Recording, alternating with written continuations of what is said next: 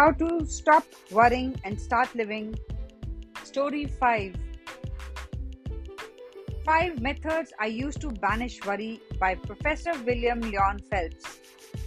I had the privilege of spending an afternoon with Billy Phelps of Yale shortly before his death. Here are the 5 methods he used to banish worry based on the notes I took during that interview. Dale Carnegie. First, when I was 24 years old, my eyes suddenly gave out.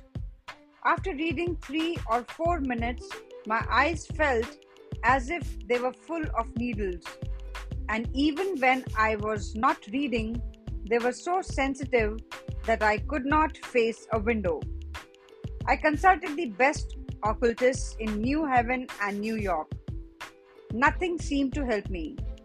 After 4 o'clock in the afternoon, I simply sat in a chair in the darkest corner of the room, waiting for bedtime. I was terrified. I feared that I would have to give up my career as a teacher and go out west and get a job as a lumberjack. Then a strange thing happened, which shows the miraculous effects of the mind over physical ailments.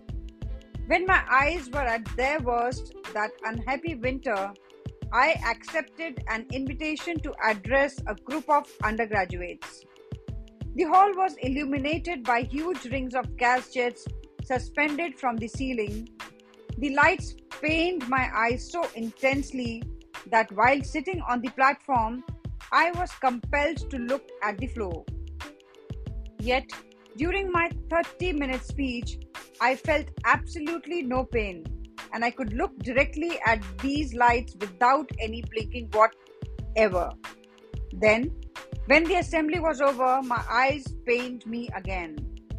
I thought then that if I could keep my mind strongly concentrated on something, not for 30 minutes, but for a week, I might be cured. For clearly it was a case of mental excitement triumphing over a bodily illness. I had a similar experience later while crossing the ocean.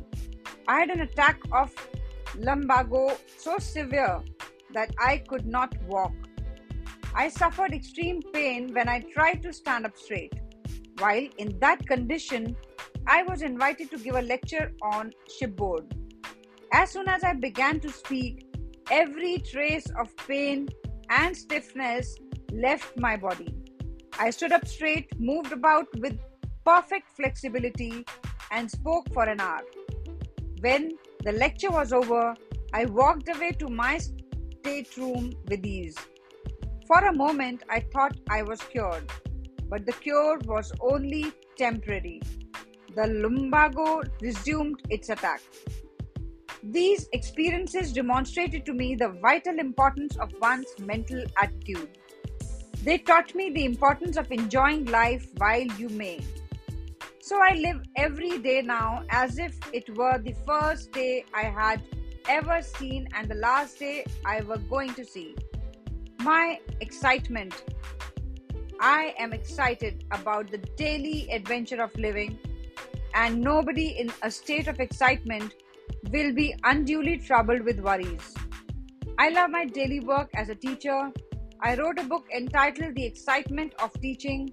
The teaching has always been more than an art or an occupation to me. It is a passion.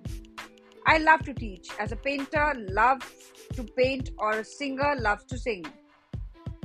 Before I get out of the bed in the morning, I think with an ardent delight of my first group of students.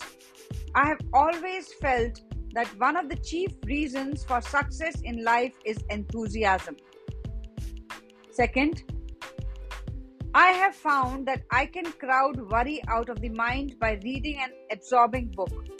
When I was 59, I had a prolonged nervous breakdown. During that period, I began reading David Alec Wilson's monumental life of Carlyle. It had a good deal to do with my convalescence because I became so absorbed in reading that I forgot my despondency. Third, At another time, when I was terribly depressed, I forced myself to become physically active almost every hour of the day. I played 5 or 6 sets of violent games of tennis every morning. Then took a bath, had lunch, and played 18 holes of the golf every afternoon. On Friday night, I danced until 1 o'clock in the morning. I am a great believer in working up a tremendous sweat. I found that depression and worry oozed out of my system with the sweat. Fourth, I learned long ago to avoid the folly of hurry, rush, and working under tension. I have always tried to apply the philosophy of Wilbur Cross. When he was governor of Connecticut, he said to me, "Sometimes when I have too many things to do all at once, I sit down and relax and smoke my pipe for an hour and do nothing." I have also learned that patience and time have a way of resolving our troubles. When I am worried about something, I try to see my troubles in their proper perspective. I say to myself, 2 months from now, I shall not be worrying about this bad break. So why worry about it now? Why not assume now the same attitude that I will have 2 months from now? To sum up, here are the 5 ways in which Professor Phelps banishes worry. First, live with gusto and enthusiasm. I live every day as if it were the first day I had ever seen and the last I were going to see. Second, read an interesting book. When I had prolonged nervous breakdown, I began reading the life cycle of Carlyle and became so absorbed in reading that I forgot my despondency. Third, play games. When I was terribly depressed, I forced myself to become physically active almost every hour of the day. Fourth, relax while you work. I long ago learned to avoid the folly of hurry, rush, and working under tension. Fifth, I try to see my troubles in their proper perspective. I say to myself, 2 months from now, I shall not be worrying about this bad break, so why worry about it now?